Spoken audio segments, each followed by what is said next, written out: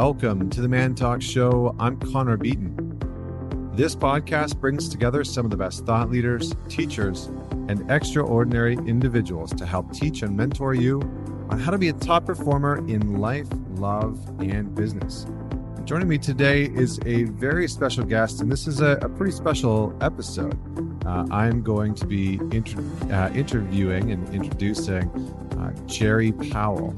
And Jerry is quite an interesting character with a long background, as you're going to hear here with some substance abuse and addictions, but also some incredible success in business. So he is an American entrepreneur, and in 2015 he founded Rhythmia Life Advance Center in Costa Rica after an experience with plant medicine that helped him overcome depression, helped him overcome anxiety, helped him overcome addictions. And the medically licensed luxury retreat center focuses on spiritual awakening and facilitates plant medicine journeys. He was originally founded a bunch of other businesses. So he founded Y Rent, which was designed to help consumers buy homes with no down payment or low monthly payments. In 1994, he co-founded Cooperative Images, which became thatlook.com. The company went public in 1999, and he later founded My Choice Medical, which was sold in 2004 for $94 million. So Jerry has done some incredible things in the entrepreneurial world. He shares pretty openly his challenges and his struggles with addictions, with his challenges with infidelities and some of his past. He has an incredible sort of turnaround stories, and a lot of that revolves around plant medicine. So he shares a lot about his personal story.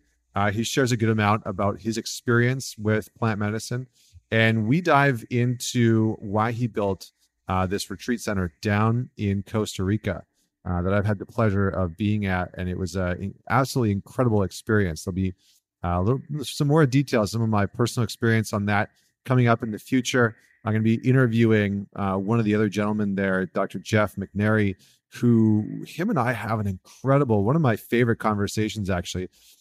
Jeff and I end up talking about the neuroscience and the biology behind plant-based medicine, behind psychedelics, behind things like psilocybin and ayahuasca and some of these other psychedelic-based activities and substances that people are now starting to explore with, and that research is starting to show has incredible effects on things like depression and anxiety and things like addiction.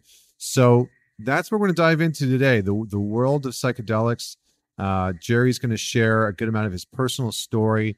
It is just an absolutely incredible story. And we are going to take a walk through the forest of plant-based medicine through one man's personal journey. So before I bring Jerry on, just want to remind all the guys to head over to Facebook and join the Man Talks community. And if you haven't already, Vienna and I have released a course called Getting the Love You Want, Get the Love You Want. And it's a 6-week program that her and I have created. We launched it out earlier on this year and had about 250 people join us. And it was absolutely amazing. One of the most impactful courses, in fact, that a lot of the people said that they have ever taken. In fact, some of the people said that they learned more from this course than they have in years of therapy. That seemed to be the consistent thing that we have heard. A lot of these people have done therapy, they've done coaching before, they've done group programs. But this program was designed by Vienna and I, and Vienna has over 12,000 hours of doing one-on-one or couple work with people that are trying to work on their relationships. So her and I built the course. It is designed to help you dig deep into understanding your communication style, improving your communication in your relationship, whether you are single, whether you're married, whether you're dating. It's also designed to help you set better boundaries, and we dive straight into sex and intimacy. We talk about things like power dynamics, and we teach you and your partner or your soon-to-be partner how to connect on a more intimate level. So it's a really powerful course. We're going to be starting on September 11th. So if you're interested in joining us, you should go sign up right now. You can find the links to that in my Instagram profile. I might have the links below on the website page, and you can also find them on my website on mentalks.com. So, without any further delay, please welcome Mr. Jerry Powell. Very, very, very glad to be here. Likewise.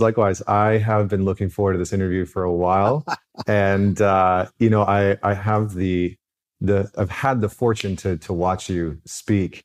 Just for the viewers out there and for the listeners out there, Jerry is hilarious. And I heard you speak the other day, and I swear you're like one of the best public speakers I've ever seen. Really? It was truly phenomenal. Huh. I told you, and I'm just going to tell you again, because it was such a pleasure to watch you. Huh. So that thank you. Shocks me to death. Yeah.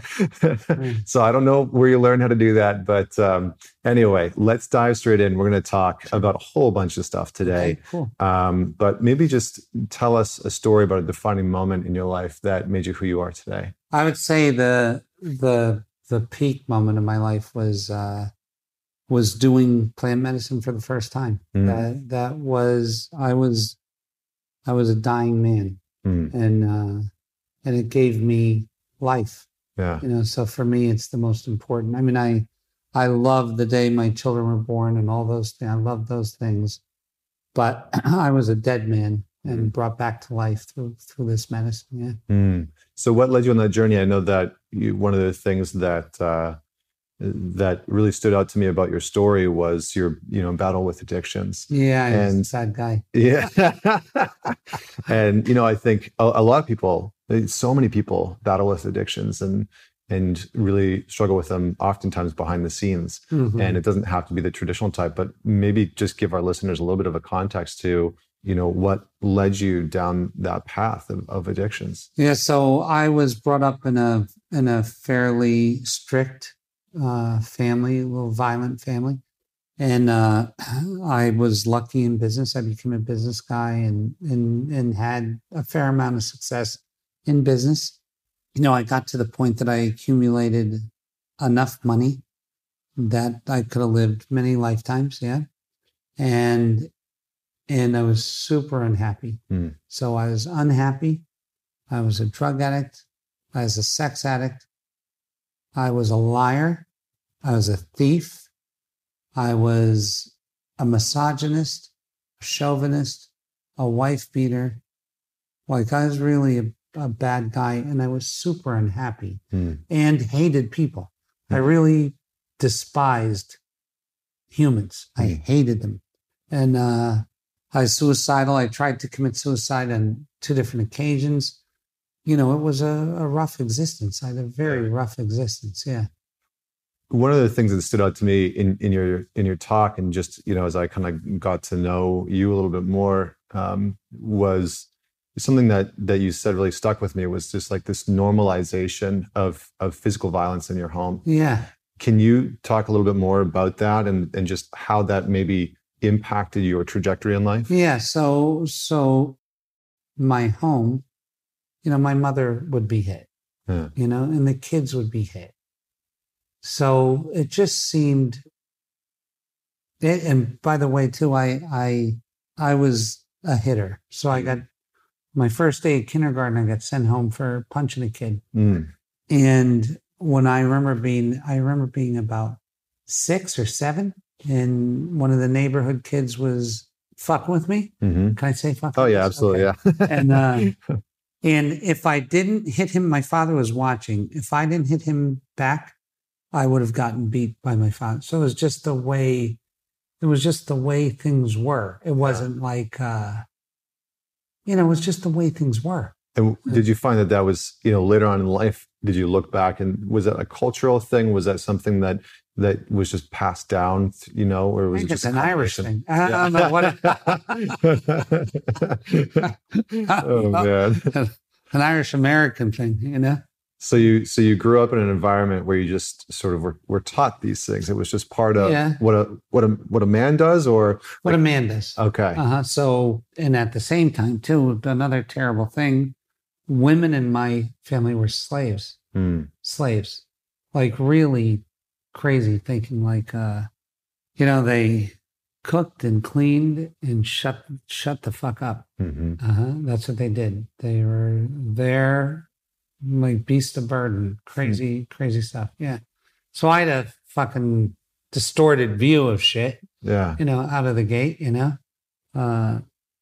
Yeah. So how did that sort of play out as you went into business, and what would you say led to your success? Because I think one of the things that was interesting to me that stood out about this was how your trajectory was really about like redefining success through your own healing. Yes, it's like as you healed yourself, your version of success seemed to change quite a bit. Absolutely. So what propelled you into business, and maybe just give the listeners a little bit of context to like what you did and what you built. Yeah. So when I was a young guy, I was in the resort timesharing business. Okay. And I got out of that business and got into the land development business, building houses, things like that. And that did well for me. And then got into the plastic surgery business and ended up owning a bunch of plastic surgery centers and had failures in there as well, just part of life, but I built a fairly sizable company, the last one, and I sold it for about $90 million, and everything that went with it. My business life was good. The reason it was good, because I wasn't formally educated, I was a high school dropout, was because my personal life was so distorted and my sadness was so great that I had to compensate with something. And that something was pleasure, and money bought pleasure. Yeah. Did you know at the time, like at this sort of peak of your business or financial success, was there a part of you that knew that this sadness and this dysfunction was getting in the way and was going to have to get dealt with at some point? Or? I don't think so. I just thought I was confused by all this advertising and fucking TV shows and where money's supposed to make you happy. And then it wasn't my experience. As a matter of fact, I had the contra experience. The more money, the more unhappiness, the more sadness, the more problems. So I did have a friend, and my friend said, Jerry, and he was a wealthy guy, and he was a content, wealthy guy. And he said, money is a great magnifier, that the more of it you get, the more magnified your core feelings of yourself are. So if you're a content person who gets money, it can be a very nice experience. And if you are a discontent human who gets money, it'll kill you. And I didn't know, but at the time, I think he was giving that to me as a warning. But I was so out of touch with myself, I had no idea. Did you, was there a part of your ego or a part of your identity that was just like loving that ride? Kind of sort of enjoying the dysfunction of what was happening? Very, very, very, I'll be 100% honest. Yeah. Very, very, very rarely. Yeah. And I had wild sex shit going on too. I would have in my office, there'd be, I had a living room in my office, right? And I'd have 2, 3, I was married, and I'd have 2 or 3 women stop over a day and have sex with them, and then go home and have dinner with my wife and kid, like a strange existence, a very weird existence. Yeah. And I always felt not enough. And I always felt shitty about that, looking at my kids. And it was just terrible, dude. It was terrible. Not that there weren't drunken nights of debauchery that had some point value, but they were followed by a day of just regret, so. And looking back on it, how much of a role did shame play in your journey of leading you down this path of dysfunction? Because it sounds like you had such a huge, split. You have this family life, you run this business, but then there's all of this dysfunction sort of going on, not even behind the scenes, just in the scenes. Yes. So, how much did shame play a part of it, and how did you cope with that? Like most people, they find something else to to let the steam out. Right? So I'm sorry about that. That's okay. Pup, come on. We're currently in Jerry's place, and his dog is trying to get through the door. Yes. There we go. There we go. Wonderful. All right. Well, tell me a little bit more about when did you start to seek out help, and how did that come about? Well, my wife of 20 years, who was a very good woman, super good woman, had enough and just wanted out and left me with my kids. And that was my low point. Everybody has a low point. That was my low point. I actually went to rehab in hopes of getting her back. My kids saw me with drugs, injectable drugs. And that, in combination with hoping to get my wife back, I went to rehab. Yeah. And that was my first exposure during rehab to Michael Beckwith in Agape Spiritual Center. Yeah. And that made a big difference in me. And then, but that went on, then I met Dr. Jeff McNary, who was a great psychologist, a really, really, really gifted psychologist. Yeah, he's done some amazing things. An amazing he's going to be on the show soon. He'll be up next. So that's good. So you tried treatment for the addiction or addictions, and how did it go the first round?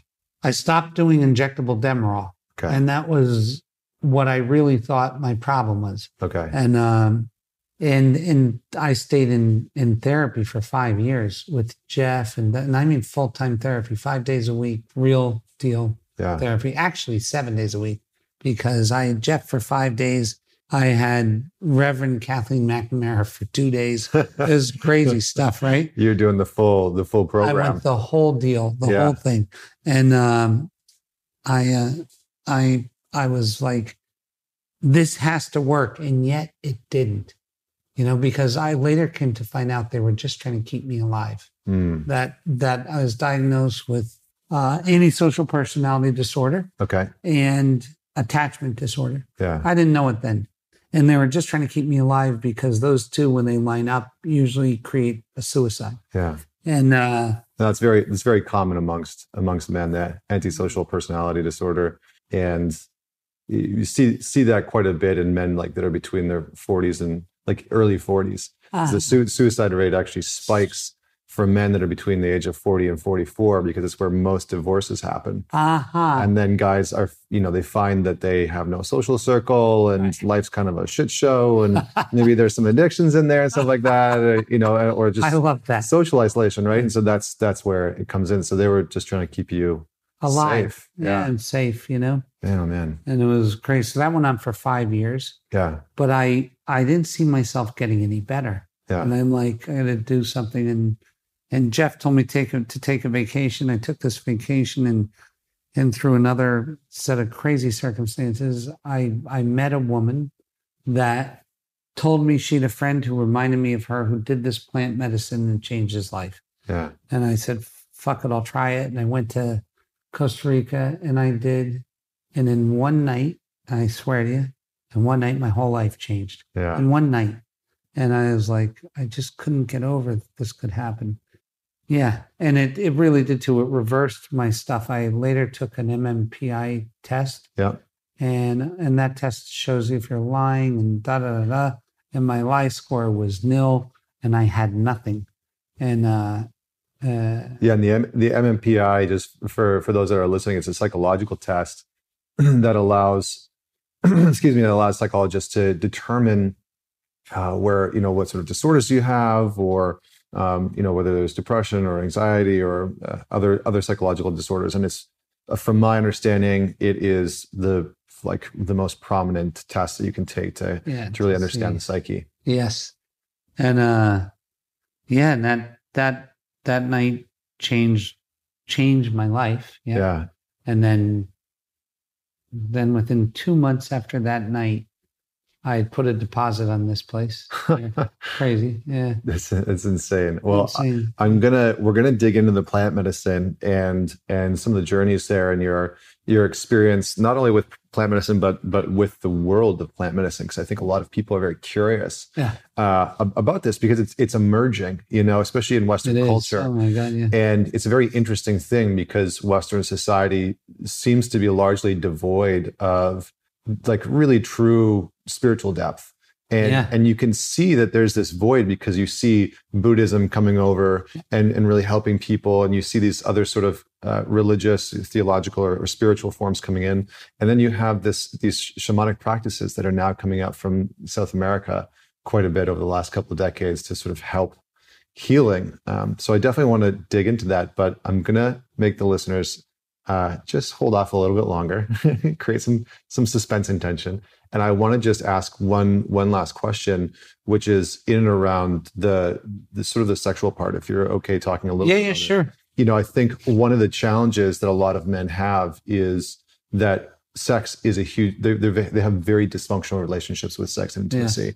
Yeah. And one of the things that I've seen is whether it's with porn, some guys are, watching hours of porn a day and, masturbating 3 or 4, 8 times a day and trying to sleep around. And so for you, just along your journey, how did that sexual dysfunction show up for you? And what did you see it as a byproduct of? Was it just the loneliness? Was it like... Well, with me, I later had come to find out I was sexually abused as a child. Okay. But I had all that. Yeah. I had the porn, and then because of my financial situation, I had access to whatever you wanted. The real thing all the time. Yeah. Yeah. And so, I was in very sad shape with the whole thing, and it created lots of problems in my life. And the amazing part about that is that, I believe that's the result of this split that happens with your soul and yourself. Yeah, tell us about that. So the moon showed me, which is a crazy statement to me, but the moon showed me that we're all designed to split. And something happens to us between when we're conceived and about 5 years old that creates this split. And once this split occurs, no amount of anything can fill the void from this split. And men do what comes natural and free. Masturbation's a great natural free thing. Yeah. And so, and sexual fantasy and all this stuff, it's a great way to try to fill that. And it just doesn't work. It's just something that nothing can fill this. Yeah. Nothing can fill it. So when that was fixed, the whole thing went away. Everything went away. And I mean everything. The compulsion to drink, smoke cigarettes, have sex with everybody, porn, but I was never that big in the porn thing. I was more into, crazy shit, like 5 girls in the bed at the same time and that kind of weird shit. And and all of that goes away. And what's interesting now is when I look back on that, I still understand drinking. Like I can see why I drank, but I can get in the mind frame to understand why I was drinking, but I cannot understand making love to someone I'm not in love with. I can't bridge it. The medicine softens your heart in a way that's hard to explain to someone. The medicine, when you remerge, the medicine softens your heart in a way that's hard to convey. Because a lot of people already have a soft heart and they wouldn't even understand because they don't understand the first part of it. And then the people that are in the first part of it can't understand having a heart so soft that you would look at it any differently. Yeah. It's a very interesting thing. Yeah. Well, I think one of the things that stands out to me, and just to kind of go back to what you were saying, is when you said the moon told you, that was the first plant medicine ceremony that you embarked on. and you were sort of shown all of these things that unfolded and that taught you a lot about your life and what to do and what the lessons that you needed to learn. That, but I think one of the biggest pieces is this split that you're talking about. And just to clarify for the listeners, I think what you were saying is that your split was sexual trauma, sexual abuse, specifically from your childhood. But can you give some context to people of what the split can be? Because I think sometimes people hear the word trauma and they immediately think, well, I haven't had anything like that happen to me. So thumbs up, I'm good. Yeah. So maybe can you give some context to what the split can be caused by? Interesting. The Moon said that most people split because they weren't fed on time. Really? Yeah. So that's how most people split. And that's why sometimes the medicine will show you your split and sometimes it won't. Because for most people, if they saw the reason they split, they would think, well, wow, I was a baby. I mean, I was a pussy. Yeah. Why would I split? Because I couldn't wait 10 minutes to get fed? Yeah. Like, that doesn't make sense. But because you're designed to split, that anything is traumatic. And listen, if you don't feed a 4-month-old infant on time, that infant thinks this is the end of life. Yeah. Why they cry and spaz out and this is the end of life. So that's as traumatic as anything. Yeah. So all things are trauma to the person who's experiencing it. Yeah. All things. So if the Moon is right, and I happen to think it is, that everybody was designed to split, and that split is part of the hero's journey. So it's splitting, forgetting, remembering, remerging. Yeah. Yeah. And that's your journey. Yeah. And it's a beautiful journey. The whole thing is crazy as it seems. What do you think really blocks people from embarking on the sort of next steps of the hero's journey? I think that complacency. I think that I think one of the worst things that can happen to you is for things to be kind of okay.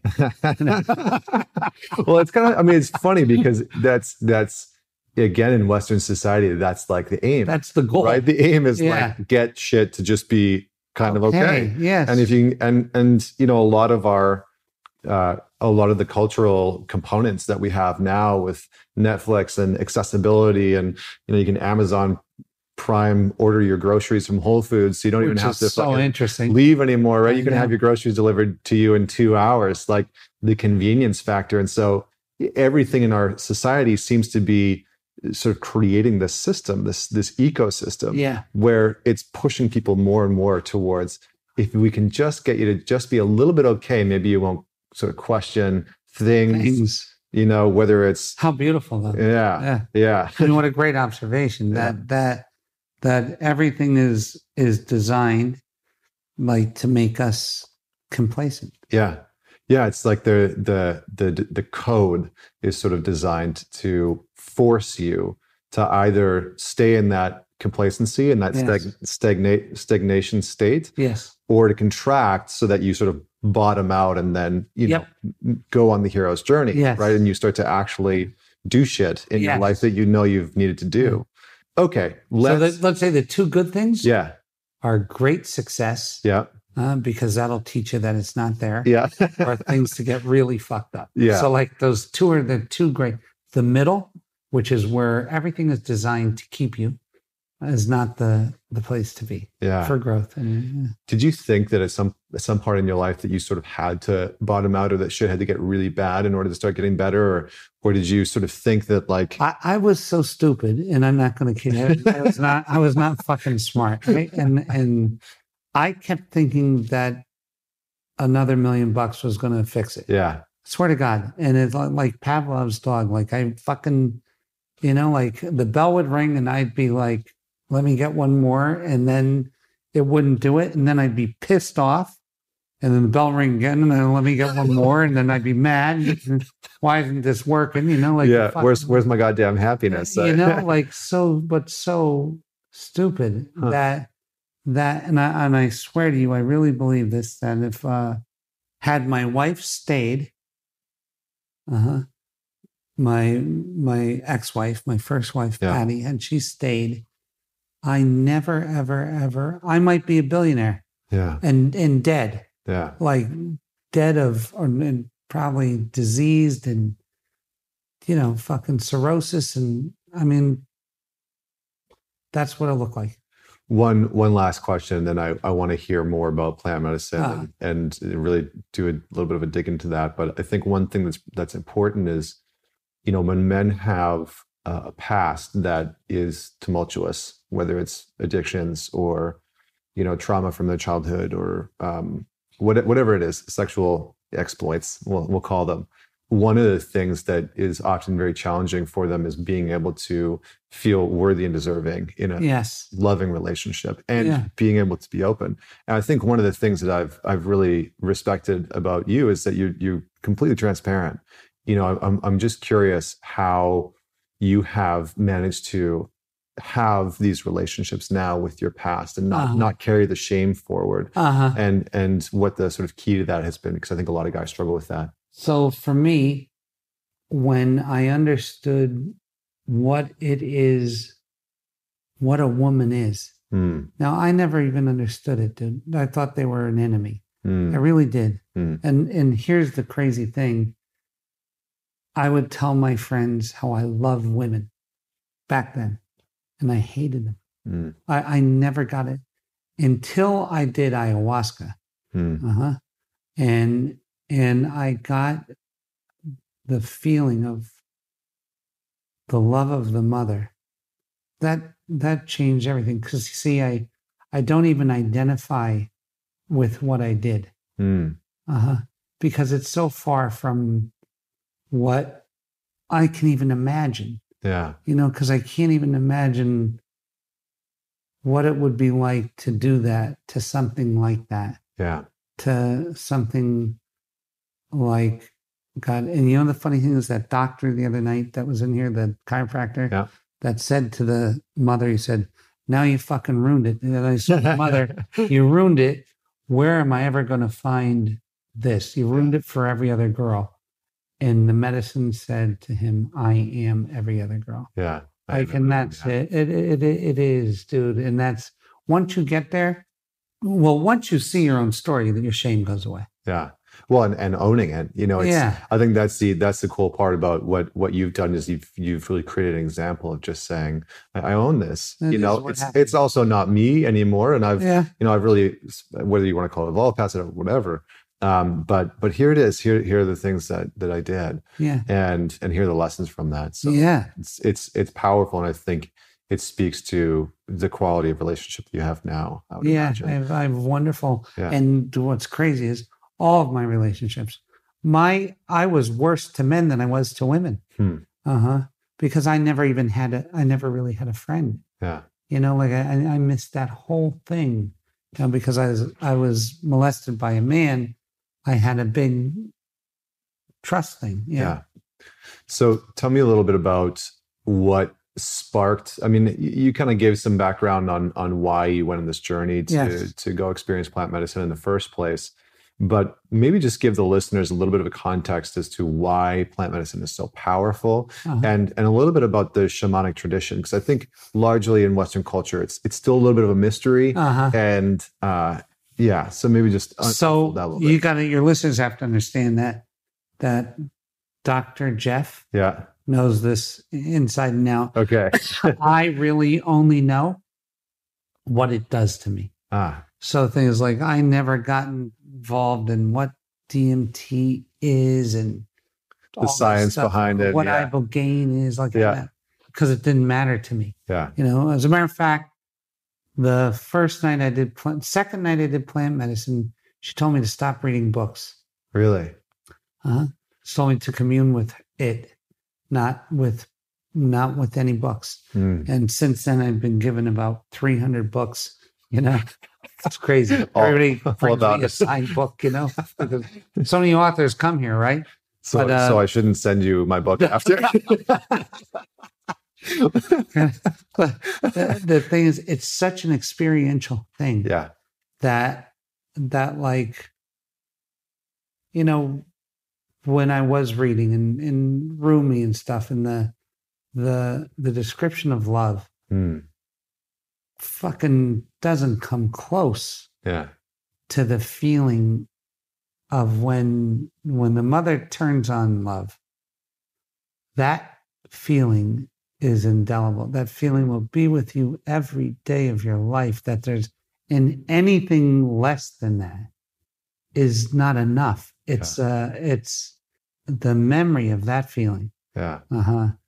Is all of a sudden there are no words, there's no transactions, there's no nothing other than that thing. And that, when you see that involved in the bloom of that flower, and that's too much, you start crying. Like, honestly, you do enough plant medicine.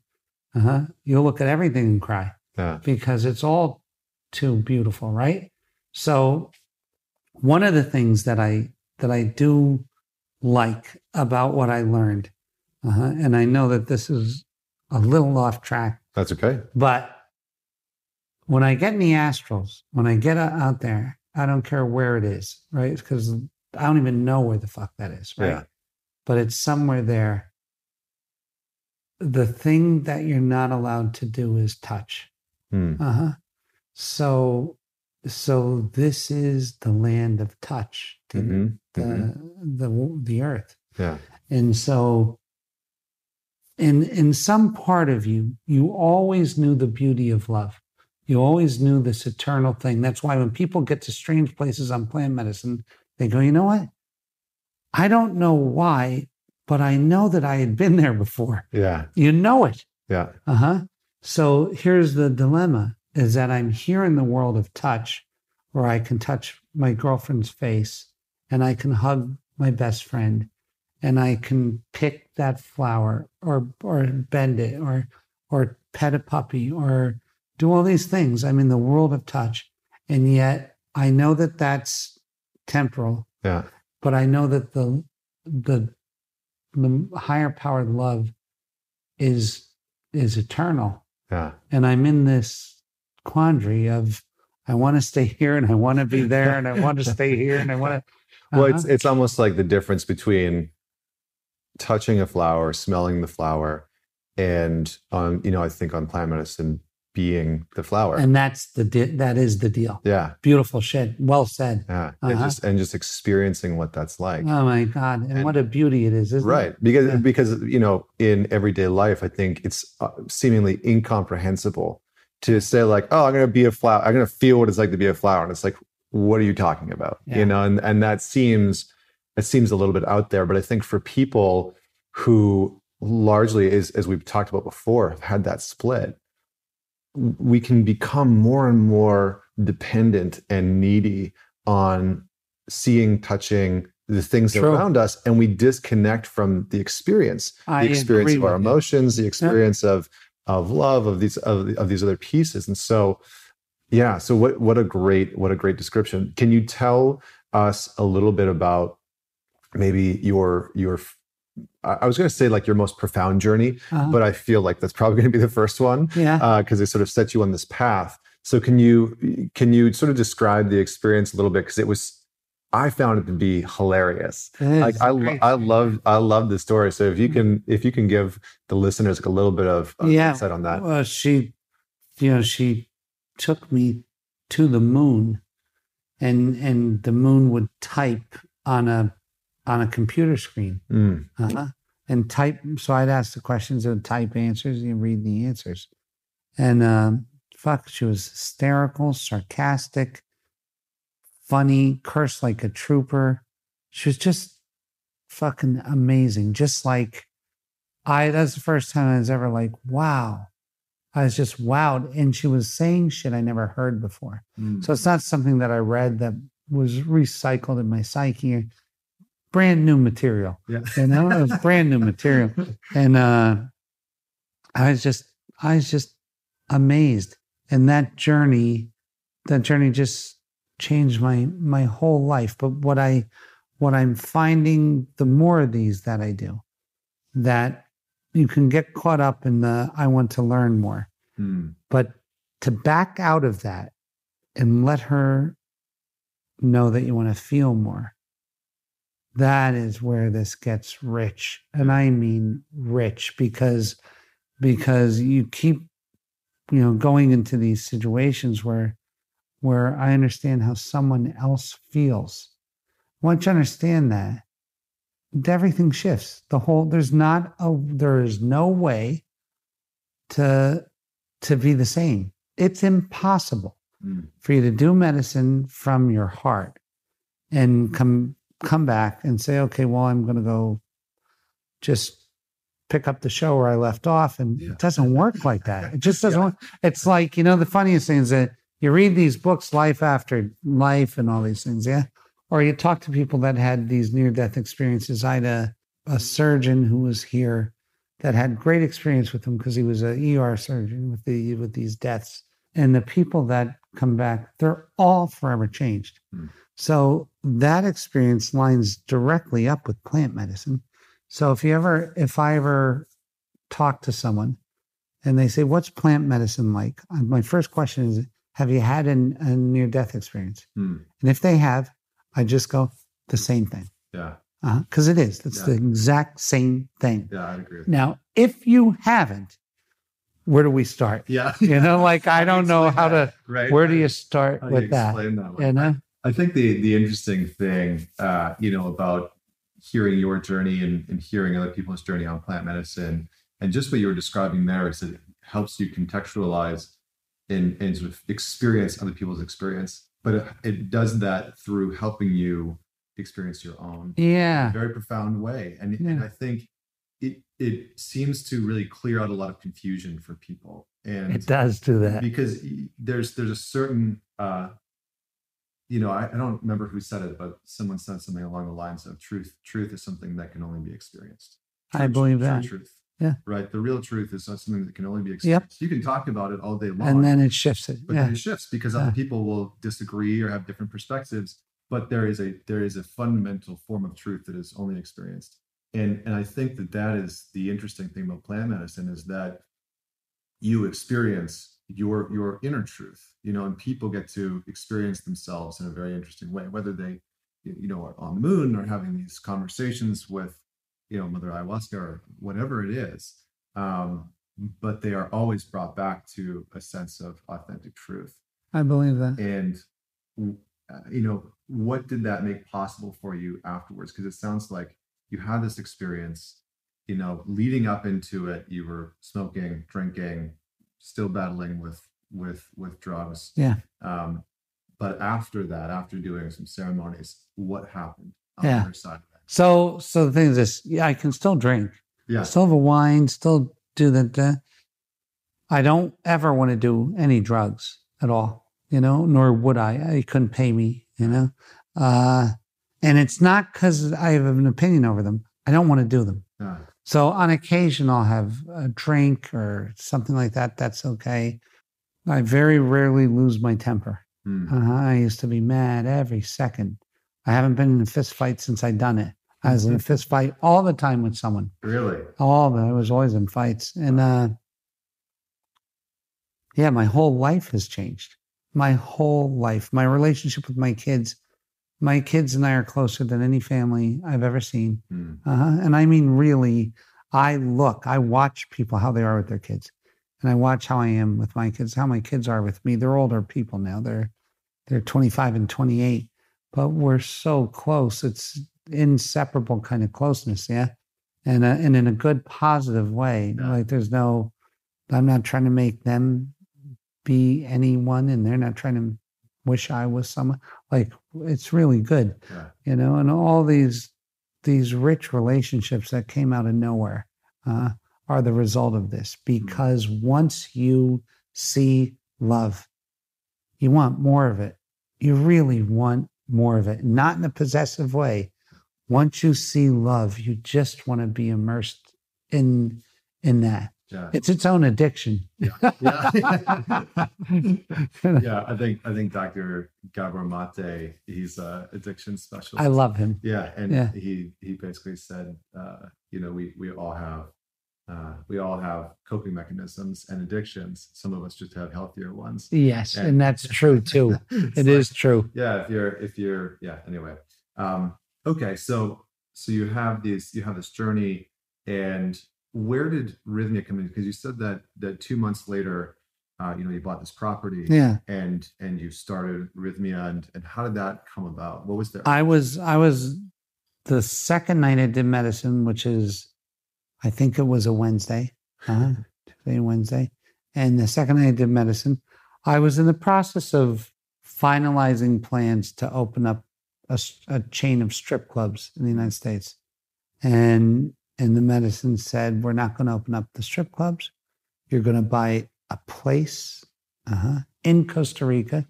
And the place is only going to attract two types of people, light workers and light warriors. And this was all written. I dictated this. This was the way that medicine works. It types and you speak what it's saying. Yeah. And then they record what you're saying. Huh. And that we're going to open up this place, and that I wouldn't be drinking anymore. I wouldn't be fucking all kinds of girls. I wouldn't be doing cocaine. I wouldn't be doing this. And I said to her, well, how am I going to have fun? And she said, the life you're going to leave is going to be its own reward. And I thought, that sounds like a real shitty answer. And I really did. I thought it was a bullshit answer. She told me what to do, which place to buy, what to pay for it, all kinds of crazy shit. Yeah. How to set this up for people. I had 40 some more journeys where just on this place, how to do it, where it's like the whole thing. And so Rhythmia was birthed out of you going through these plant medicine journeys and asking questions about how to actually form this. Yeah. Amazing. Yeah. Amazing. And I did exactly what she told me to do. Huh. Without exception, I did exactly what she told me to do. Because she saved my life. Yeah. So she really saved my life. I was a dead man, a real dead man, a dead man. I just am forever grateful. So I started this place, and then it started happening for other people. And I was watching it happen for other people. And not only would it happen, but it would stick. And I was like, what the fuck? Like, it's not just me, it's everyone. Yeah. Well, I think the thing that I really love about what you're doing here is that you've sort of taken you brought Dr. Jeff on board. So you have a psychological component. Yeah. You are tracking the data and the information of people's experiences, which is so important, because in places like the United States and even in Canada to a certain degree, there's a huge amount of skepticism. Oh my God, plant medicine and psychedelics. But as we're starting to see things like psilocybin and plant medicine like ayahuasca, they can yield incredible results. Incredible. Moving through PTSD. Oh my God. Trauma and real deep depression and anxieties and they can.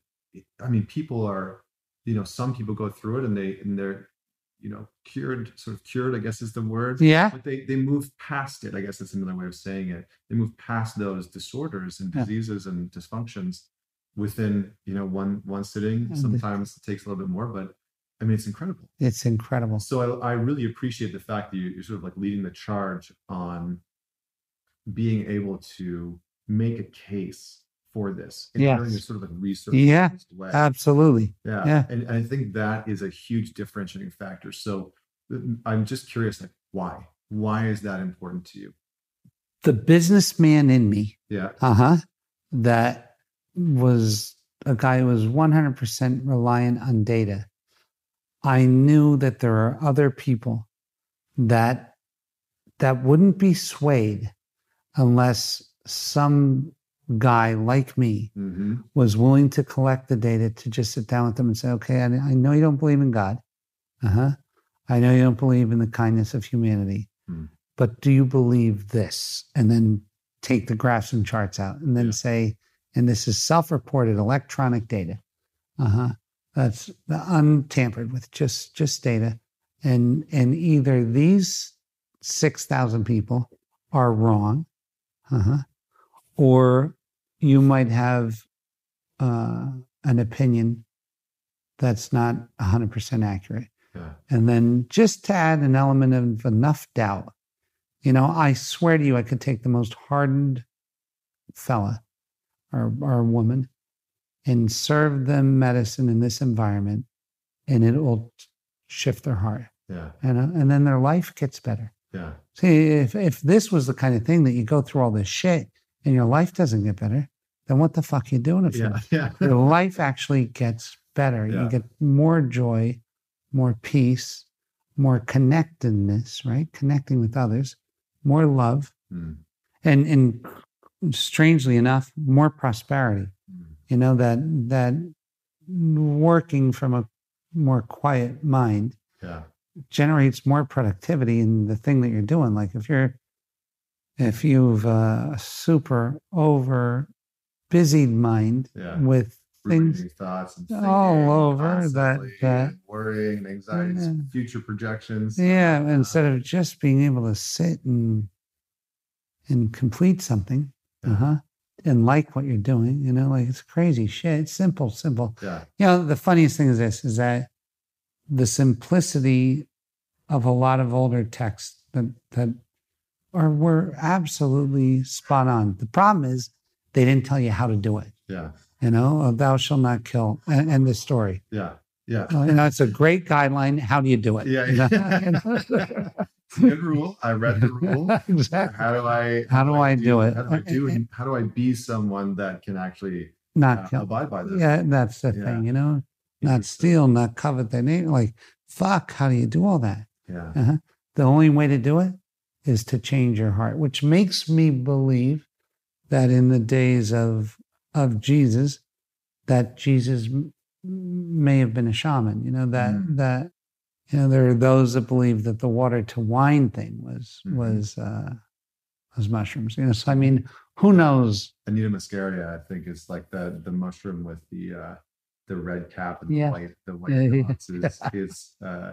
That's from the Dead Sea Scrolls. Isn't it crazy? There's a lot of research that shows that, not research, but there's a few people that fundamentally believe that if you look at the Dead Sea Scrolls, which are people that were around when Jesus was around, they believe that he was using Anita muscaria, which is a form of psychedelics. Mushrooms. I believe it too. And then if you go back, there's crazy shit. Being a child that was raised in the Catholic school, on some of the bishop's staffs, there's the pineal gland. I'm thinking, I didn't even know what the fuck that was then. And how is this shit all lined up? There's more going on here. Yeah. There's a lot more going on. Well, we have to wrap up, but this has been a phenomenal conversation. I love talking to you. Yeah. And for everyone that's interested in learning more, not just about rhythmia, but just about plant medicine, what do you suggest to the people that have heard this podcast and are very curious and sort of wanting to maybe explore it? If they're readers, there's tons of stuff on the internet. If they're watchers, the movie The Reality of Truth with Michelle Rodriguez is a great plant medicine movie. Not because we're in it, but it's just a really good movie that shows the path of someone who's on the medicine path. It's a great movie. Well, and Michelle Rodriguez is from Fast and Furious. Right? Yes. Yeah. And so you can, listeners, you can go check out that film. But I think also just kind of digging in, going to read Michael Pollan's book. Absolutely. How to Change Your Mind. Absolutely. Yeah. It's a brilliant book. And, he's very much openly endorsed rhythmia and the work that you guys are doing. I love that. Yeah. So incredible. So listen, Gerard, thank you so much. Thank you so much. Thanks for coming too. And thanks for having the nerve to face yourself. Yeah. This is a hard week, isn't it? It's a great week. It's a great week. And there's going to be some recaps on this. I love that. But thank you so much. Thank you, brother. Thank you so much, man.